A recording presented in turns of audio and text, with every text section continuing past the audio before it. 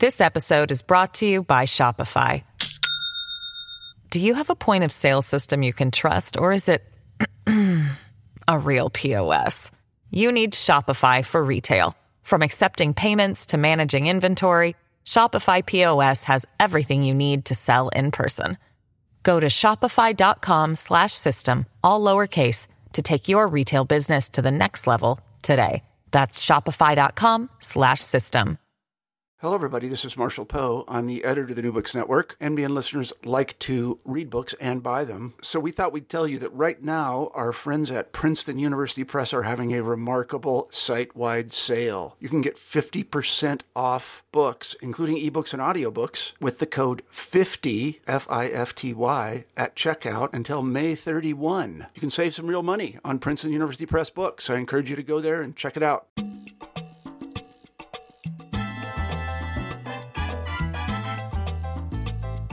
Hola y bienvenidos to New Books in Latino Studies, a podcast channel on the New Books Network. I'm your host, Jaime Sanchez Jr. Today we have the privilege of talking with Dr. Lorena Oropesa about her new book, The King of Adobe, Reyes Lopez Tijerina, Lost Prophet of the Chicano Movement, published by the University of North Carolina Press in September 2019. Oropesa is a professor of history at the University of California at Davis. Lorena, welcome to New Books Latino. Thank you so much, Jaime. So to start things off, could you tell us a little bit about yourself and your journey to academia? Sure. I'm born in Tucson, Arizona, so I'm not at all a land-grant person from New Mexico. I think that gave me a little bit of distance and a lot of perspective. I was a journalism major as an undergraduate, and I worked for several newspapers, including the Orlando Sentinel. And I transferred to academia. I decided to pursue a PhD in history, primarily because journalism, I felt like I was writing about things I didn't know enough about. And this is the one example I always use.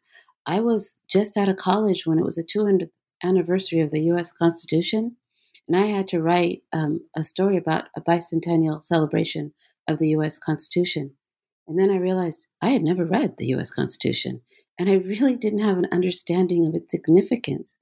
And so I was always really curious of not just what was happening of the day, but how we got to this point. I decided to pursue a PhD at Cornell University. I always say that I came to Chicana history sideways because my major field of study at Cornell was American Empire, the history of American foreign relations. And then my first book was looking at the intersection of race and foreign policy. It was called Raza Si Guerra No, Chicano Protest and Patriotism During the Vietnam War Era.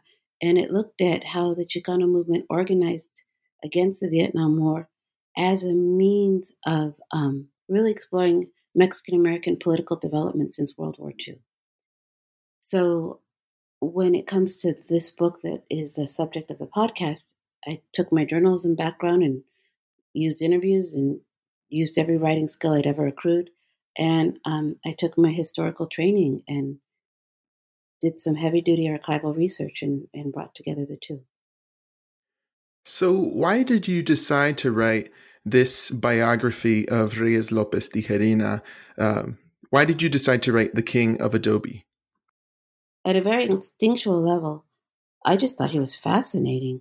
To the extent that Americans know anything about Reyes Lopez Tijerina, and he has been largely forgotten, he is best known for leading an armed raid on a county courthouse in northern New Mexico in a tiny town called Tierra Maria.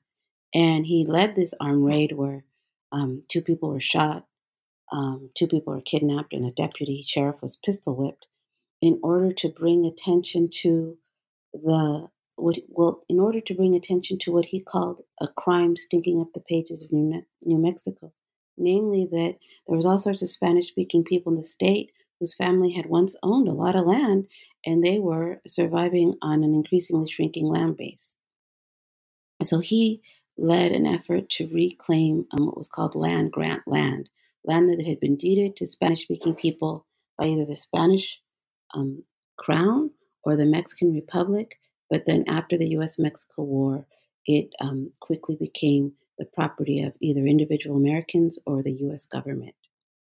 So that is how the extent to which people know Reyes Lopez Tijerina. They know him for this really what was almost a singular act of militancy in the 1960s, because there's a lot of protest during the 1960s. It's the era where I focus my research, but very rarely do people actually pick up a gun to make a point, and he did. So I found him fascinating, not just because so much attention was focused simply on that raid without very much understanding of how it might have come about, but also because in the course of writing Raza Sí, I spent time with I read through everything I could on the Chicano movement, every Chicano movement newspaper, every archival document that I could find that somehow intersected with the Vietnam War.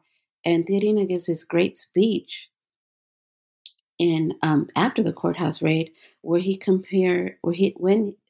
which he compares Nuevo Mexicanos, people who had suffered land disposition as a result of the American conquest of 1848. He compares them directly to the Vietnamese who were suffering an American invasion as a result of the war in Southeast Asia. And he says they stole your land, they're trying to steal their land, they raped your culture, they're disregarding the Vietnamese culture. Essentially, why are you going to go fight them? Who is the enemy here? And so from that starting point, I thought that there had to be more to this story than just one man and one day, the moment of the raid, him leading an armed raid. This man was evidently someone who was thinking in really interesting ways about what was the position of Mexican descent people within the United States. And so I started this project wanting to answer and address that question. I think when we think of who is Reyes Lopez Tijerina, we have to think of someone who was an absolute American original, just like we know like certain names in American history, like Billy the Kid or Harriet Tubman or Al Capone. And I'm mentioning Cesar Chavez, I'm mentioning people who are like in the good category and the bad category. We should know Reyes Lopez Tijerina, but he doesn't fit in the good or bad category. He is what the Taos News called in the review of my book, a complicated anti-hero. And the book really explores all facets of Reyes Lopez Tijerina, primarily the extent to which he really challenged our understanding of westward expansion. And way before us academics got around to it, as early as the 1950s, he was calling U.S. westward expansion conquest. He was calling land dispossession, land theft, and robbery. And so he had a very critical view and analysis of American empire. And that's on the heroic, or I guess the insightful part of Tijerina. It's hard to call him a hero because he built a land grant movement based upon the subordination and exploitation and cruelty towards his family members, particularly women in his family. His first wife and his eldest daughter show up in the book, and they not only show up, but they become their stories of abuse, of sexual abuse, allegations of sexual abuse in the case of Rose, his eldest daughter, and allegations of domestic abuse in the case of Maria, or she goes by Mary Escobar, his first wife. They form the fulcrum of the book, in that they help explain what kind of man he was and what were his priorities. So let's go back to the beginning of this biography. Mm-hmm. Can you tell us a bit about Tijerina's early life and, in particular, the role of religion in shaping nearly his entire life's trajectory? Yeah, in this book, you're absolutely right. I do call religion, his faith, like I remember calling it the kaleidoscope that contained all of his conflicting, shifting views. Like, you have to hold on to his religious faith, and you have to deal with that seriously, so that then everything else, as much as he's a complicated human being, that is a framework. That's kind of the key that helps you unlock the rest of him. And so if you talk about his early life, faith is the one thing he had. He grew up dirt poor. He grew up eating out of garbage cans. He's born in 1926. So the years that frame his childhood are the years of the Great Depression.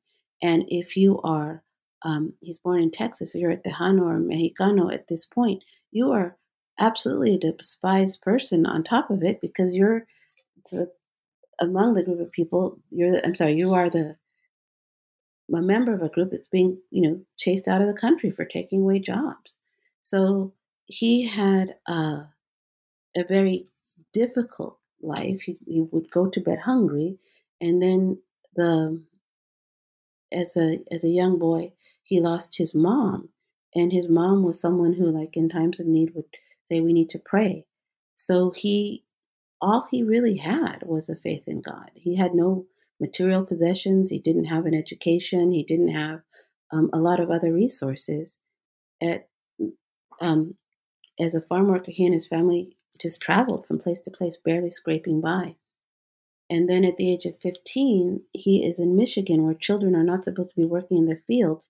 So he's bored, really bored, home all day while the rest of the family's out working, the older kids. And a Baptist minister is knocking door to door, passing out Bibles and trying to be an evangelist, right? Come to my church, learn about Jesus. And Theodina, he had been baptized Catholic. His mom was Catholic. After the mom's death, the dad started taking him to a Pentecostal church in the San Antonio area. But he really begins his own individual religious quest, like decides that the Bible is really going to provide him the answer to everything at this age of 15. So he reads it cover to cover. He reads it again. By the age of 17, he's enrolled in a Pentecostal Bible school in the outskirts of San Antonio. He spends 5 years working in loose association with the Assemblies of God. And then after that, he decides to go on his own to become an independent preacher. And his view of religion from the beginning is, I think the best way to describe it is extreme. Like, you have to get to what is it that God wants of us as human beings? But the way he would pose the question to himself is like, what does God want of me? What is going to be my role in God's plan?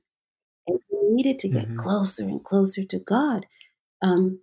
Eventually, this religious quest drives him to become. He decides to found a religious community in Arizona and become. He was very clear he was a prophet. So he's a preacher. Like a preacher is a minister or someone who has a church and preaches the word of God based on the Bible. A prophet is someone who has a direct, like a divine connection, right? So Theodina claimed to his followers that he was a prophet named Irateo, and that they had to found this religious community, and that he was convinced that the end of the world was coming. So this is a really, really powerful religious vision that comes and it sustains him, even though that community flounders quite quickly. That intensity stays with him. And in a lot of ways, you can see his commitment to this desire to regain the land as a holy crusade, as a way to regain that community they had tried to build in Arizona. People were going to live in small villages and live moral, upright lives and stay away from American corruption. So that religious vision, the religious vision is something, it's a term that Rudy Bustos uses. I think it's a useful one, but it is, it's not just about being a prophet or about having faith. It's really how he translates these ideas and places them on the land grant movement, how this becomes his Santa Cruzada. So how does he transition from this spiritual life to a life of activism and as a leader of an organization? Well, part of the book is he doesn't do it very successfully. It's really interesting. So part of being trained as a Pentecostal preacher, that man knew how to preach, especially in Spanish. So he brings to the land grant movement, he knows about it. He knows about it because he spends 5 years crisscrossing the country. Even as a Bible student, he travels through New Mexico. He learns about land dispossession in New Mexico early on. By 1945, he knows about this history. And it strikes him as an injustice. So the transition, if you talk to Theodina, it comes in a vision from God. he has what he calls a super dream. And the super dream is what convinces him, like he hears a voice from above. He sees an old man in a white robe telling him that he has to go and fight for land grant justice. That's how he interprets his dream. If you want to like bracket the dream, and this was one of the difficulties of this book, is how much do you let Tijerina tell his story and how much do you try to tell the story, right? If you want to bracket that dream or understand that dream in context, Tijerina shows up in New Mexico as a fugitive from the law.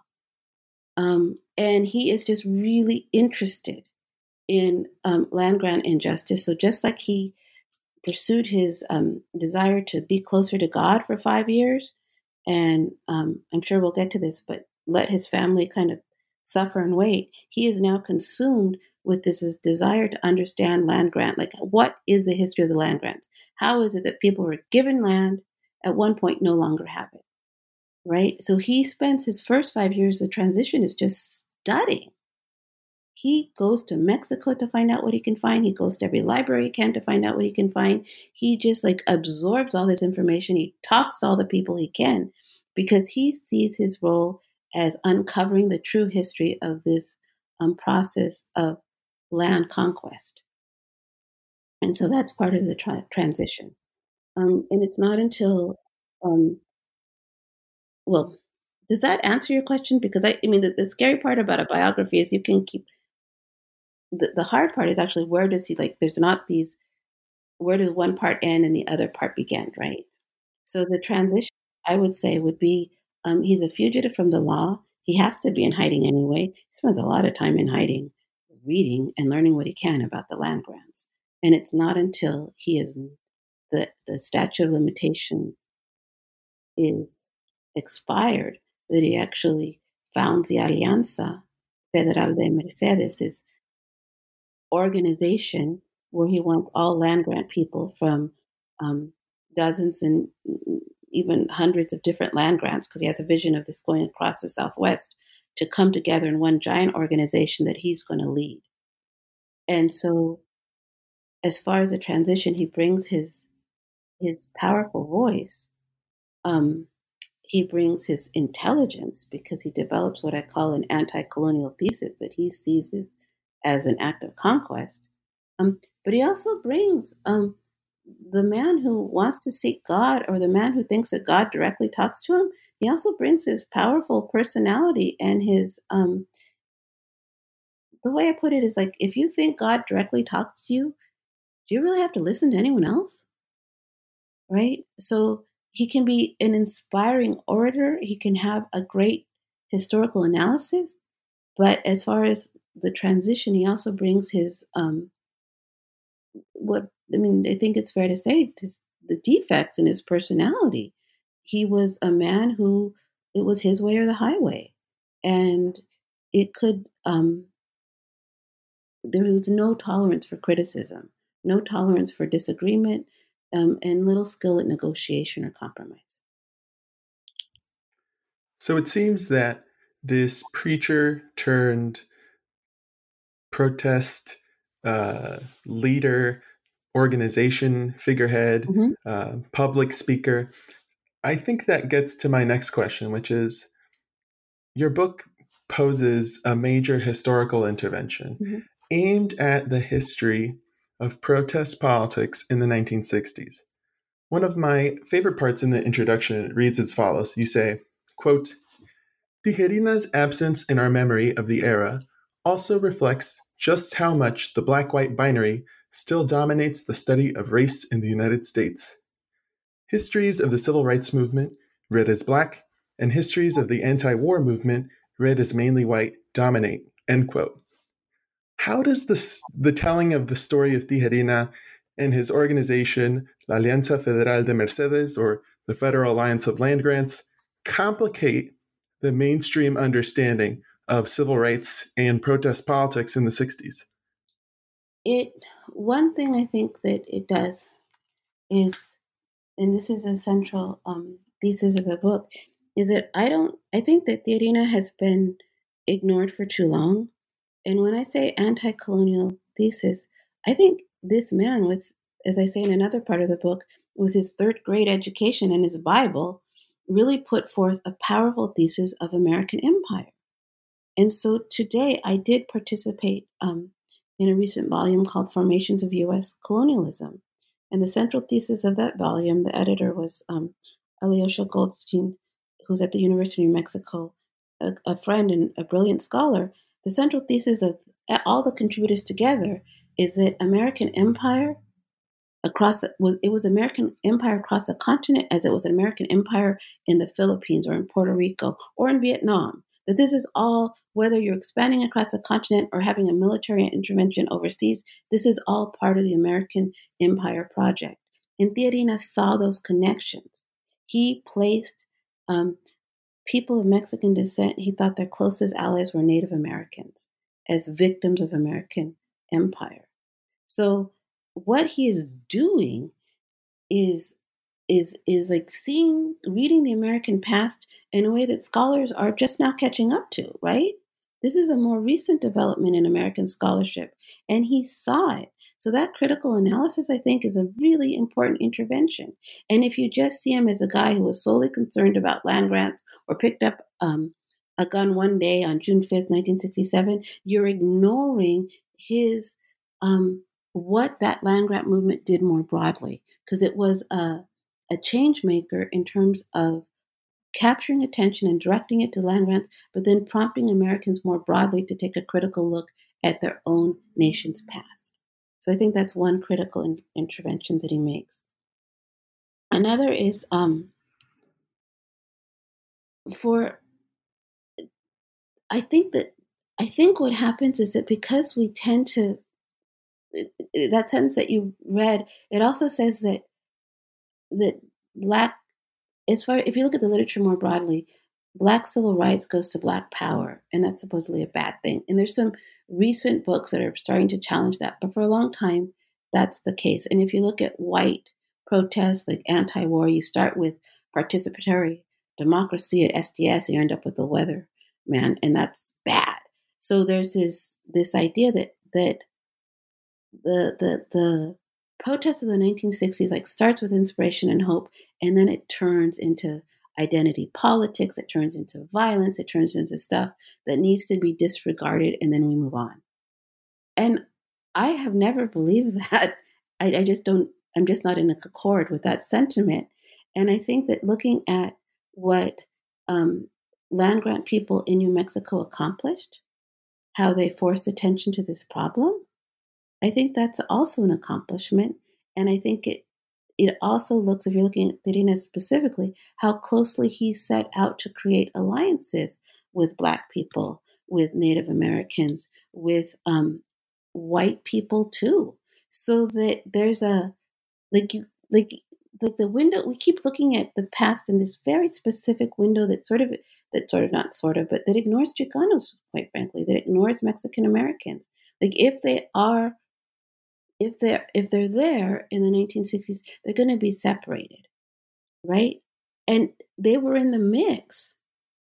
And so part of what the book does, and I think it works at two levels, is I want an understanding of the American West and to include Tijerina and to include how Tijerina contributed to our understanding of the American West. But I also want our understanding of the 1960s to include Mexican Americans not as these separate silos where there's Asian Americans and African Americans and Native Americans, but really how these people swapped ideas and got together at protests and worked together or didn't work together. That is like a fuller, more accurate understanding of that really tumultuous era, and then to recapture what came out of it. So that instead of dismissing it, dealing with it. And when you're looking at the courthouse raid, I am not, I'm not a fan of violence. I mean, I study anti-war protesters, right? That's where I started. But the truth is that Tijerina spent a lot of time like writing letters and trying to like prove what there's a chapter called The American because he was trying to prove what a good American he was. No one in DC, no one in New Mexico, no one in the nation paid attention to what were really legitimate grievances until the courthouse raid. And so the book also prompts a question like, what role does violence take? Like, it's almost like in the Black civil rights movement, you could have people die, but if they're Black, no one paid attention. You had to have white people die, and then, whoa, people paid attention. You had to have New Mexicans pick up a gun, and whoa, finally, people pay attention. So it does force us to, and I understand why we as a society automatically gravitate towards people who preach nonviolence. And sometimes you can preach it and not follow it. That's another complication. But I understand politically. I understand actually just sympathetically. That might be where I'm at. But you can't look at the Tijerina, and you can't look at the people in the Alianza without understanding where, or at least without questioning what is the role of violence in these movements, and does it ever have a positive impact? This episode is brought to you by Shopify. Do you have a point of sale system you can trust, or is it a real POS? You need Shopify for retail. From accepting payments to managing inventory, Shopify POS has everything you need to sell in person. Go to shopify.com/system, all lowercase, to take your retail business to the next level today. That's shopify.com/system. I think that another one of the many contributions your book brings to the fore is the comprehensive analysis of gender roles, looking at how the sacrifices and the action of women made Tijerina's organization La Alianza and the land grant movement in general possible. Could you tell us a bit about the women in Tijerina's life? Sure, I can talk about the women in Tijerina's life. It does bring us back to his faith. So Tijerina, as a student of the Bible, he loved the Old Testament. He loved this the first time. Well, let me back up a little bit. So I thought that I was going to write this, kind of uncover an anti-colonial movement in the continental United States. That's what I thought I was doing. And what happened is that very quickly, because I know people who know people, this is how scholarship and especially oral history works, I ended up interviewing Mary Escobar, his first wife, and then Rose Tijerina, his eldest daughter, and eventually I interviewed Rachel Tijerina, his next eldest daughter, who just died recently this month, and I interviewed Reyes himself. And so what happened is that upon interviewing these women, they weren't talking so much about an anti-colonial thesis. They really believed in the land grant movement. They were strong supporters. But what they shared with me is like the backstory, the story before the Alianza is founded. And it is a story of incredible woe. So if you have a dad who's going to seek God, those are Mary Escobar's words, he's not someone who's going to provide for his family. And he actually didn't care about that. If you have someone who believes that God is telling him what to do, well, some of the things that God told him what to do is that women should be seen and not heard. And if they speak up, there's a heavy hand. That women have to be extremely modest. So that if, the one of the first stories that Rose tells me is that she was sitting down as a little girl on her skirt. She really tried to make sure her skirt didn't go above her knee, but it did. Or her brother said it did, and her dad found out, and she is beaten, and she knows that if she cries out, she's going to get more of a beating. So it's really sad today. She still says over and over again, "I can't cry for Rachel." She learned not to cry. So there's a brutality and a cruelty to Tijerina, and it's interesting. Some people will read the book and see the harshness of his childhood. Trauma like it carries forth through the generations. But he himself never mentions being beaten. He never mentions his dad as a philanderer. And when you start looking into the personal side of Tijerina, he is both a heavy-duty philanderer and someone who acts really cruelly towards his children. And so then the question became, really, what the hell does this matter? What the hell does this have to do with land grants? How far away from an anti-colonial thesis am I, right?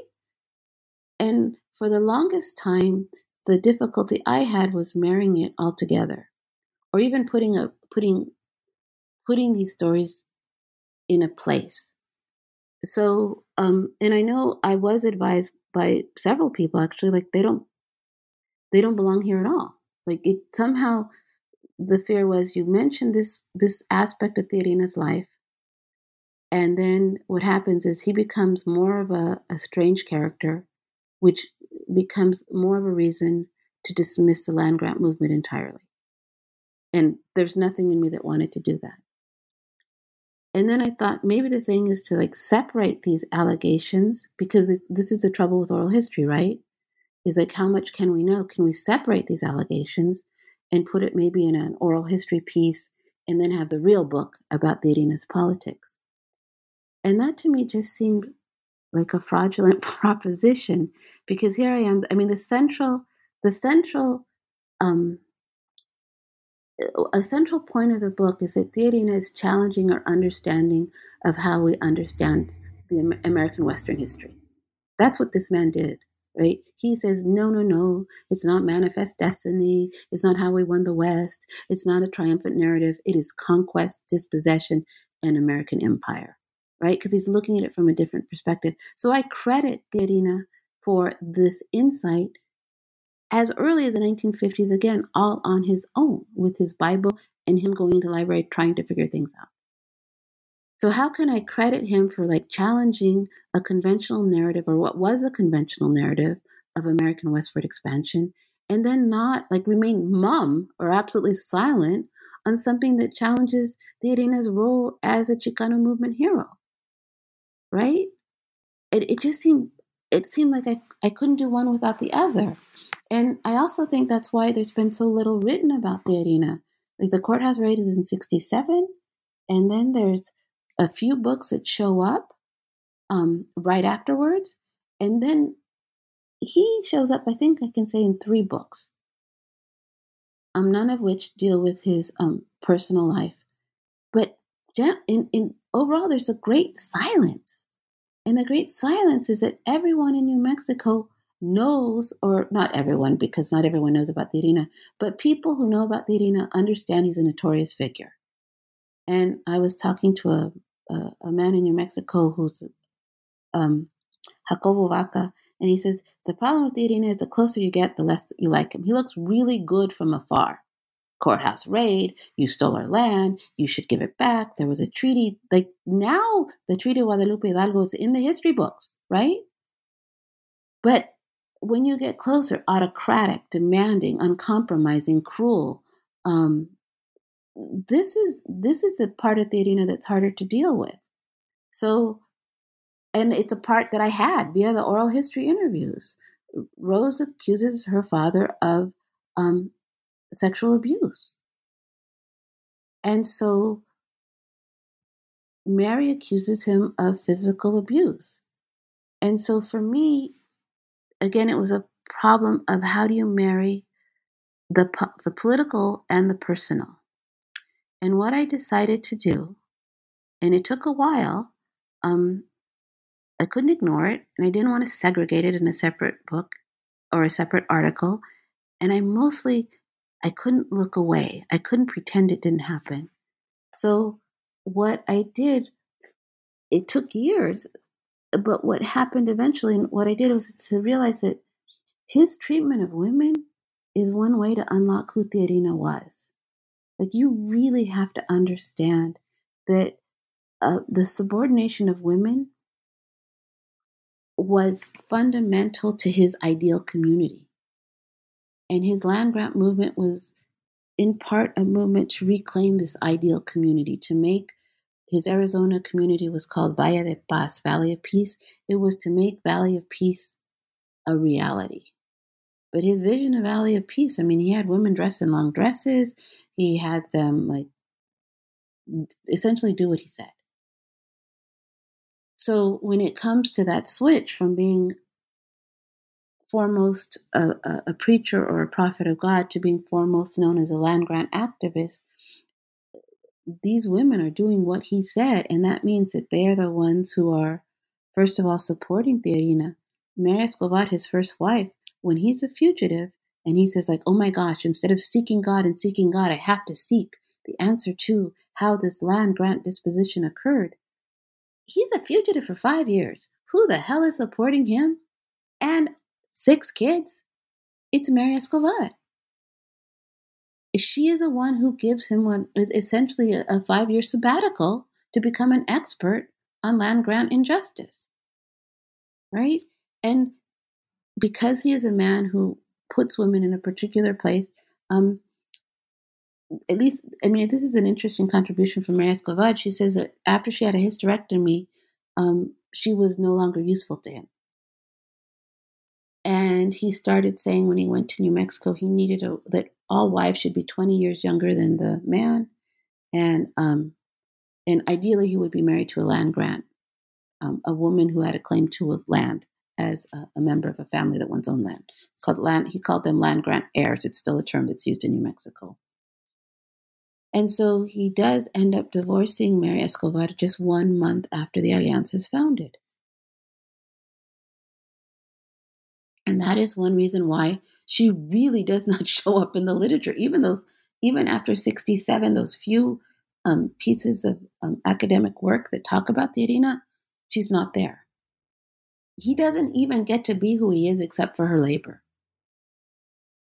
And then when he divorces her, she is still the secretary of the Alianza. She's still holding together the office. Sorry. She understands, and this is from her telling, that the divorce is really for show, but as a divorced woman, she can get money from the state to support her children, and that she can actually give the Irina some of this money to support the Alianza. And that's what Mary Escobar says that she does. And that's what archival documents in the Irina collection show, that she's sending him money.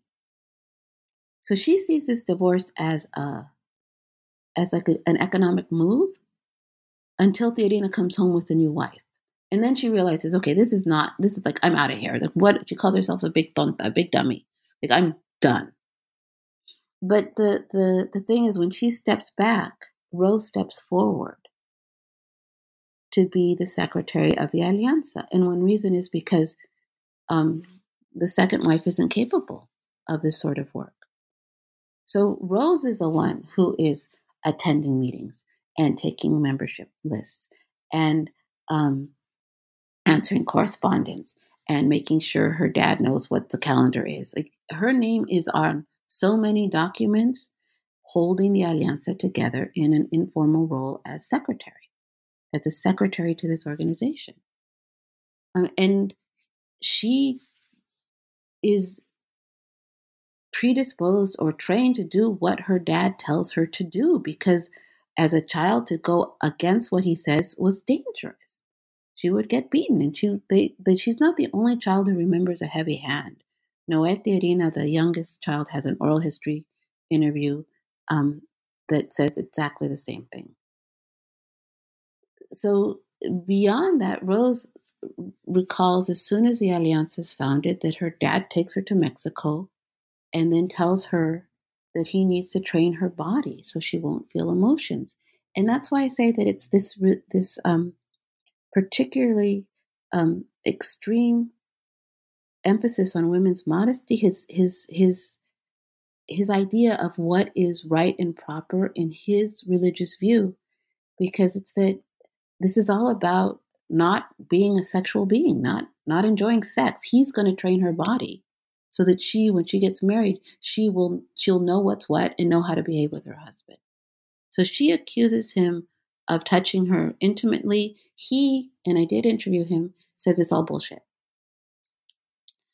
And there's a certain point where the evidence, I have 2 oral history interviews that say contrary things, and then I have archival documents that when you go through it very carefully, in this whole book, it's sentence by sentence, was written with such care, the allegations carry weight.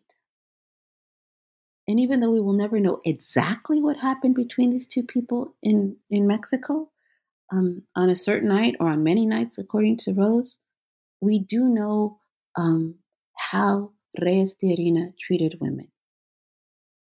And so instead of seeing this as something that's apart and unimportant, how he treated women is really, the way I explained it in the book is that the Alianza was a family operation. The Alianza Federal de Mercedes was a family operation. And he ran that operation, not that he sexually abused the members, but he was that patriarch. He was going to tell people what was what, and there was no going against it. And so, as brilliant as his historical insights might be, his ability to run an organization, that he didn't have. That he needed, for the day-to-day mechanics, he needed to rely on women, none of whom he ever paid. Like Rose worked for that organization for 10 years. She never gets a paycheck. And it was like, God is talking through me. I have a vision. This is it. And it was enough to inspire people, but it wasn't really anything to build an organization upon. It wasn't helpful when it came to political strategy. I think it's interesting how the through lines of Tijerina's life, or at least the things that he knows for sure, are his religious conviction or his extreme religious beliefs and his kind of fundamental belief in the subordination of women. But one of the things that seems to flip-flop or change dramatically is his complex racial and ethnic identity. As the book progresses along with Tijerina's life, it's clear that there's kind of code switching between different labels and identities. You know, you have Mexican, a forthright American, an Indo-Hispano, and ultimately a Chicano. How did the evolution of his racial subjectivity map onto perhaps broader transitions in Mexican-American self-identification generally? Oh, that's a good question. That's really interesting. And it points to one of the challenges of writing this book is that, man, it's not that what people have written about him is wrong. It's that and this is a broad statement, but oftentimes when people write about Tijerina, they'll pick a sentence that he says and it supports their argument, right? The problem is he would say exactly the opposite of that sentence if they'd only looked 10 years before or 10 years afterwards. So he is a man that is often described as mercurial, and that works. So the way in the book that I handled this complicated human being, there's these through lines, what we've mentioned, but his changeable nature was to break it up into 10 small chapters. And you're absolutely right. Or 10, I don't know if they're that small, but 10 specific chapters. And so you're absolutely right that some of them have what seem to be contradictory names. There's a chapter called the Mexican, there's a chapter called the American, there's a chapter called the Indo-Hispano, and the chapter called the Chicano. And as far as how it maps onto Mexican American identity or politics or Chicano broadly conceived 20th century politics, I think it's interesting that Tijerina, I did speak to him in 2010. He was a man, he's born in Texas. He grows up in a Spanish-speaking environment. His whole life is with other farm workers. He has a really strong sense of Mexican identity. And it makes sense both because he's a fugitive running for the law and Mexico's far away, and because Spanish is his home. Like, that's his home. His kids grew up in the United States, but they grew up in a Spanish-speaking home. He runs to Mexico, and it is in Mexico that he really thinks critically about the war. I think there's a lot of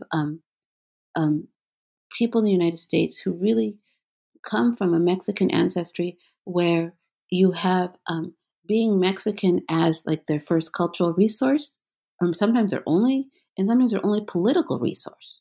So that makes sense, especially as someone who grew up in the 30s when it was the anti-Mexican sentiment was running so high. So that, I think, maps nicely. And there's also, many scholars have talked about the Mexican-American generation coming out of World War II. He is really good at, after he founds the Alianza, he can He can out-talk. He could out-talk in English or Spanish most people. That man knew how to talk. And so he starts really pressing for constitutional rights, because he always made the point that the Treaty of Guadalupe Hidalgo was signed by both nations. So he was holding Mexico, not just looking to Mexico to develop an anti-colonial thesis, but holding Mexico accountable. Hey, you said you were going to protect us. And then when he becomes an American in English, holding the United States accountable. Hey, you said you were going to protect our land. And he does it in this almost flowery language of petition, which is really common of the era, right? You are petitioning for your rights as American citizens. He tries really hard. Unfortunately for Theodino, the only people in DC, the only agency that pays attention to him is the FBI, who sees him as a Mexican, as a dangerous radical. And these are overlapping categories, right, to J. Edgar Hoover. So he is eventually, if traveling to Mexico doesn't work, right, and petitioning the United States doesn't work, he cannot get any traction. Everyone always dismisses him as a dreamer, as someone who's following a preposterous goal, as someone who's not, needs to forget about what happened way back when. Come on, get with reality. He moves from petition, which doesn't help in either nation, to protest. And this is when he starts holding what other people, I've been to conferences and people say, like, wasn't he just a loon? He ends up taking over with a bunch of people in the Alianza, which is in a portion of Kit Carson National Park in October 1966, and he renames it the Republic of San Joaquin del Rio del Chama. So he takes over the Echo Amphitheater. It's a portion of Kit Carson National Park. And he just says it's no, it's not. It's a republic. And the republic's name is San Joaquin del Rio del Chama. And he's going to be the attorney general of this republic. And they have their own flag. And then they arrest 2 forest rangers for trespassing.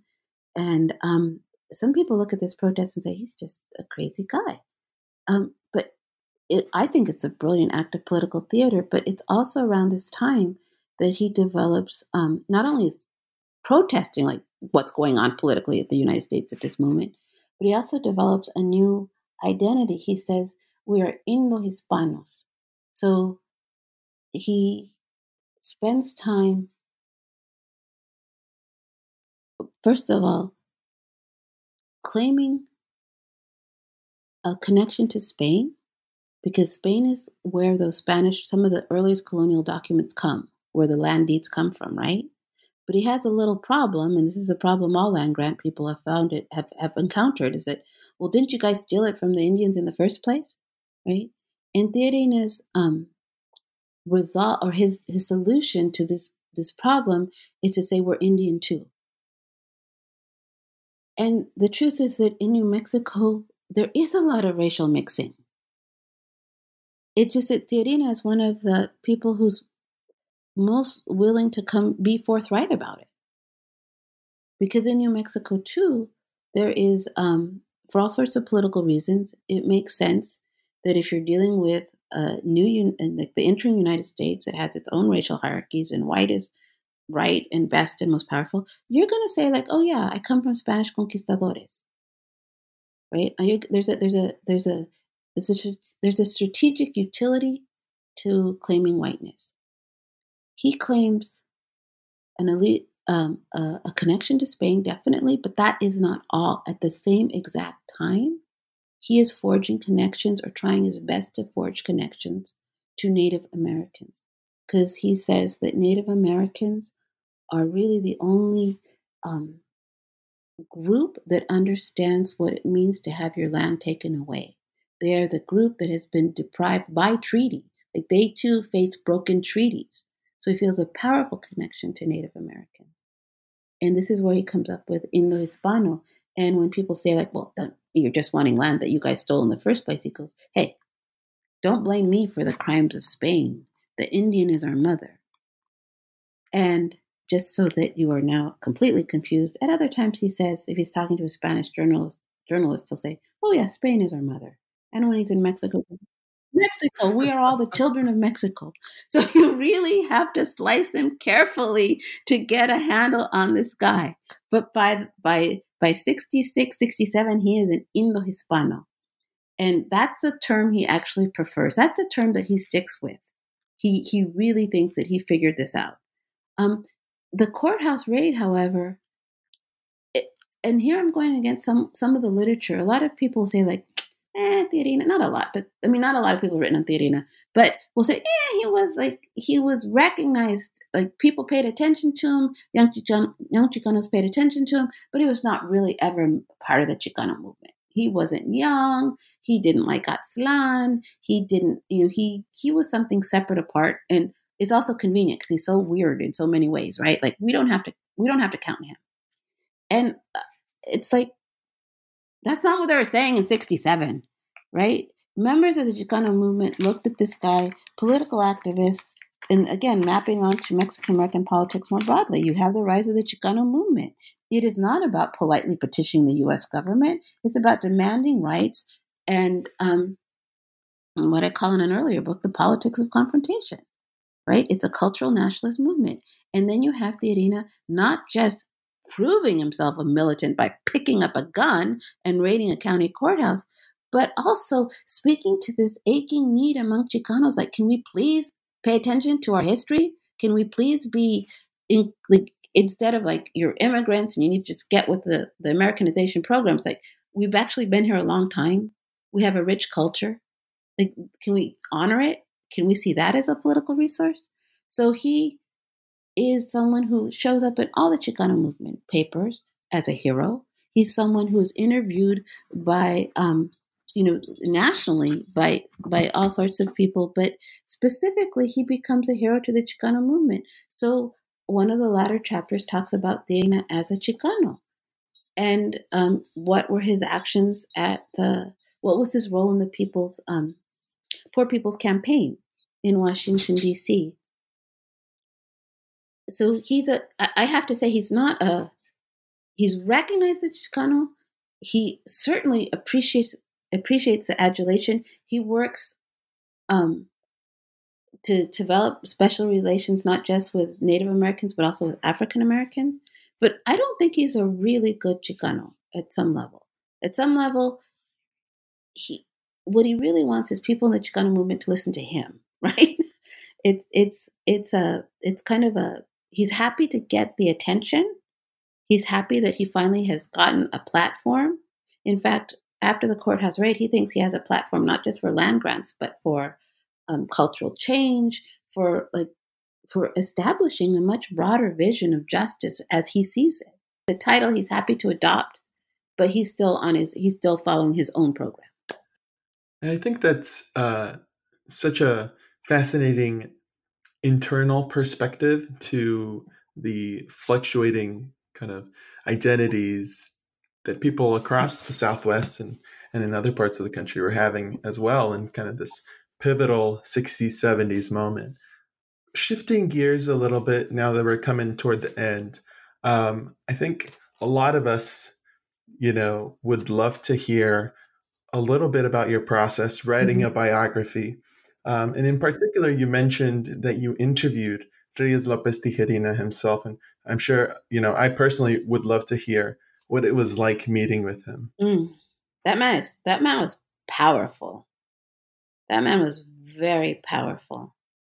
So, and he also spoke with a heavy duty accent. It made sense that he really enjoyed speaking Spanish more.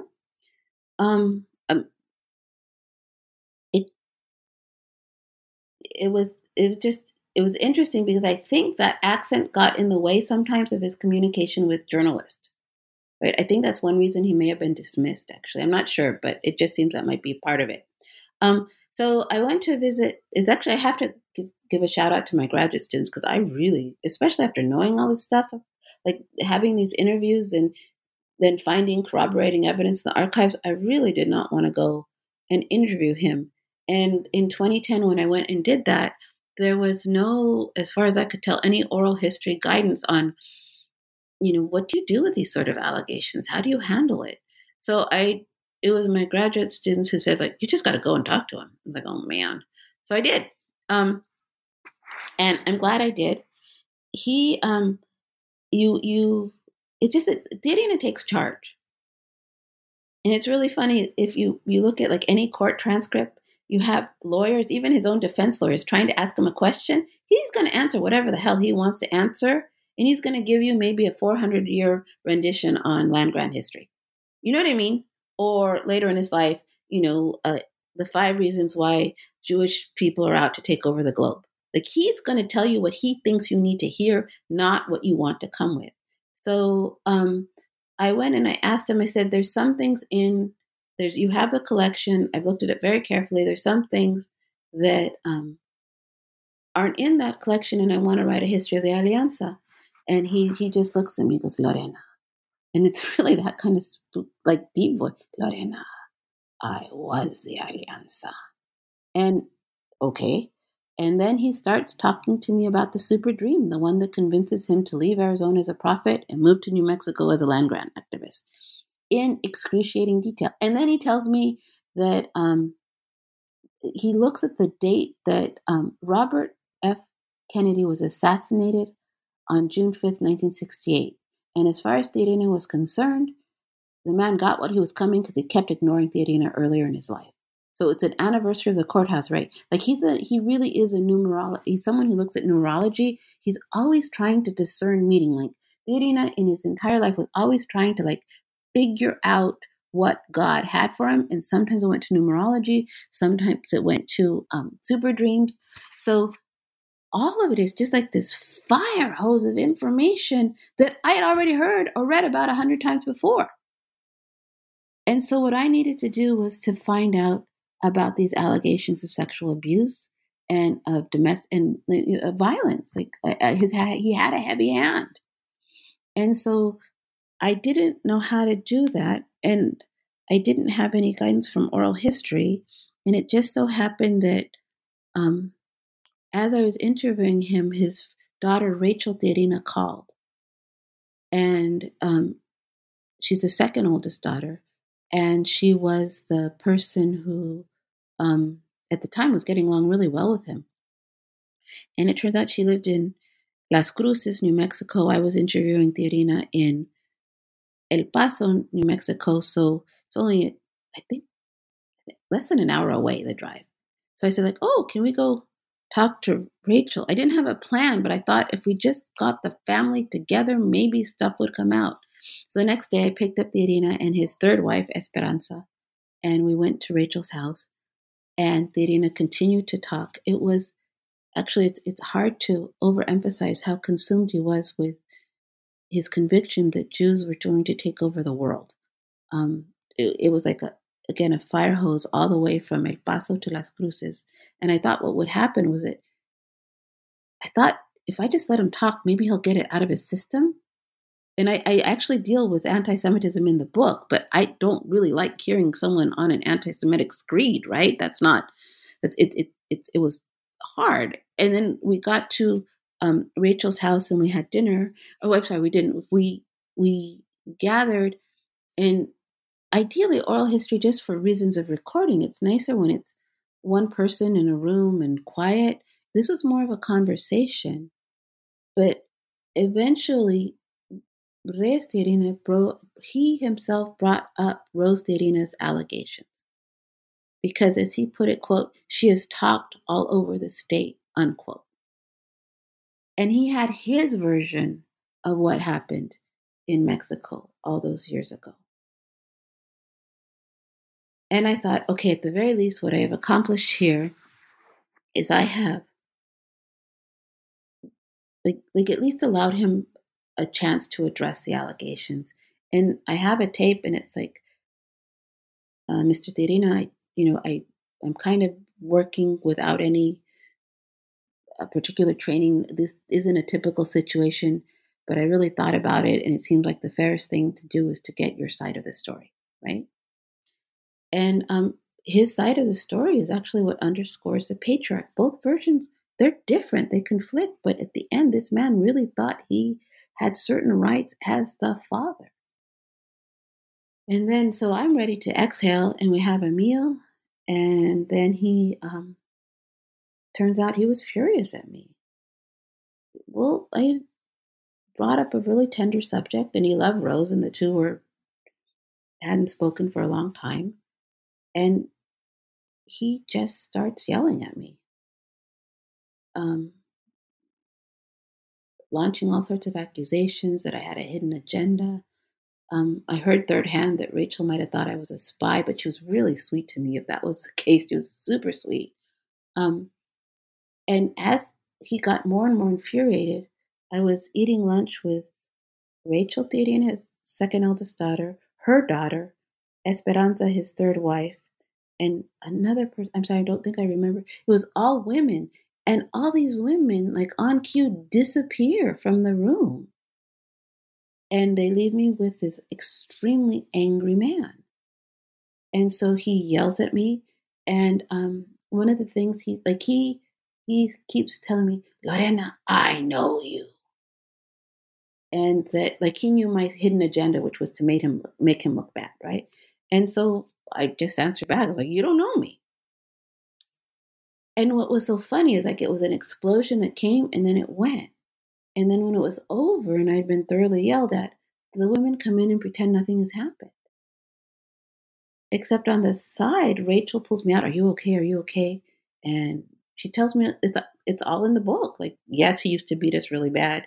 Yes, Rose broke his heart. And I just have to tell you that it was a very long ride back from Las Cruces to El Paso, because he was ready to switch gears. He was ready to tell me some more about genealogy and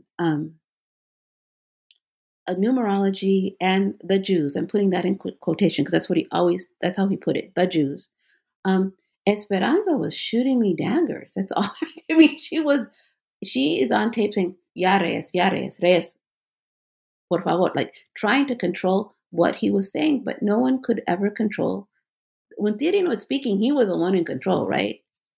So it was an interesting episode. He was ready to see if I would write, what he considered much more, his conspiracy theories. He thought that was much more important. And I only saw him that one time. I'd seen him before at the 40th anniversary of the courthouse raid. I never saw him again. And he died in 2015. So, I mean, you can tell from the time frame, it took me a long time to figure out how to stitch all of this together. And I think I did it. I think the book, I'm especially proud of the epilogue because it just tells you what happened and why it's important. And yeah, it's not just about the Tirina. It's really a meditation on history and what we do as historians and how we weigh evidence and why our work matters. So that's part of the inside scoop, I suppose. And I think you just absolutely convinced everyone listening to read through the whole entire book, because that was just completely captivating. I really would appreciate it. I mean, it's silly, but it's not. I don't know if it's silly, but